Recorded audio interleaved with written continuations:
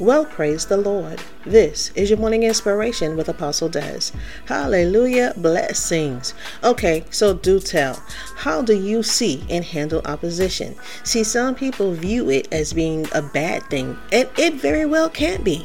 Understand the embodiment of opposition may not be pleasant, but the fact that you are experiencing opposition can be seen as a good thing.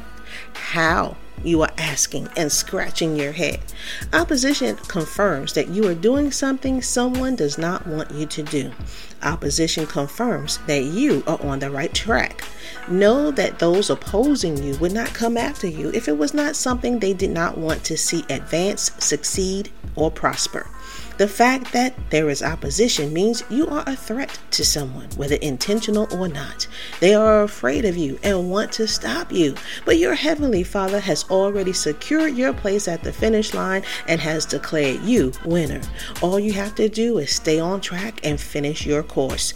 Do not veer off to the left nor right. Keep your eyes focused on the prize and keep moving forward. God will direct your path and steer you to victory. Therefore, gauge your opposition by what you are trying to accomplish. The greater the deed, the greater the opposition. Stay focused and trust God. So on today, victory is guaranteed when you stay the course God has you on, because no devil in hell can stop it. For more morning inspiration, log on to www.ikingdomministries.org.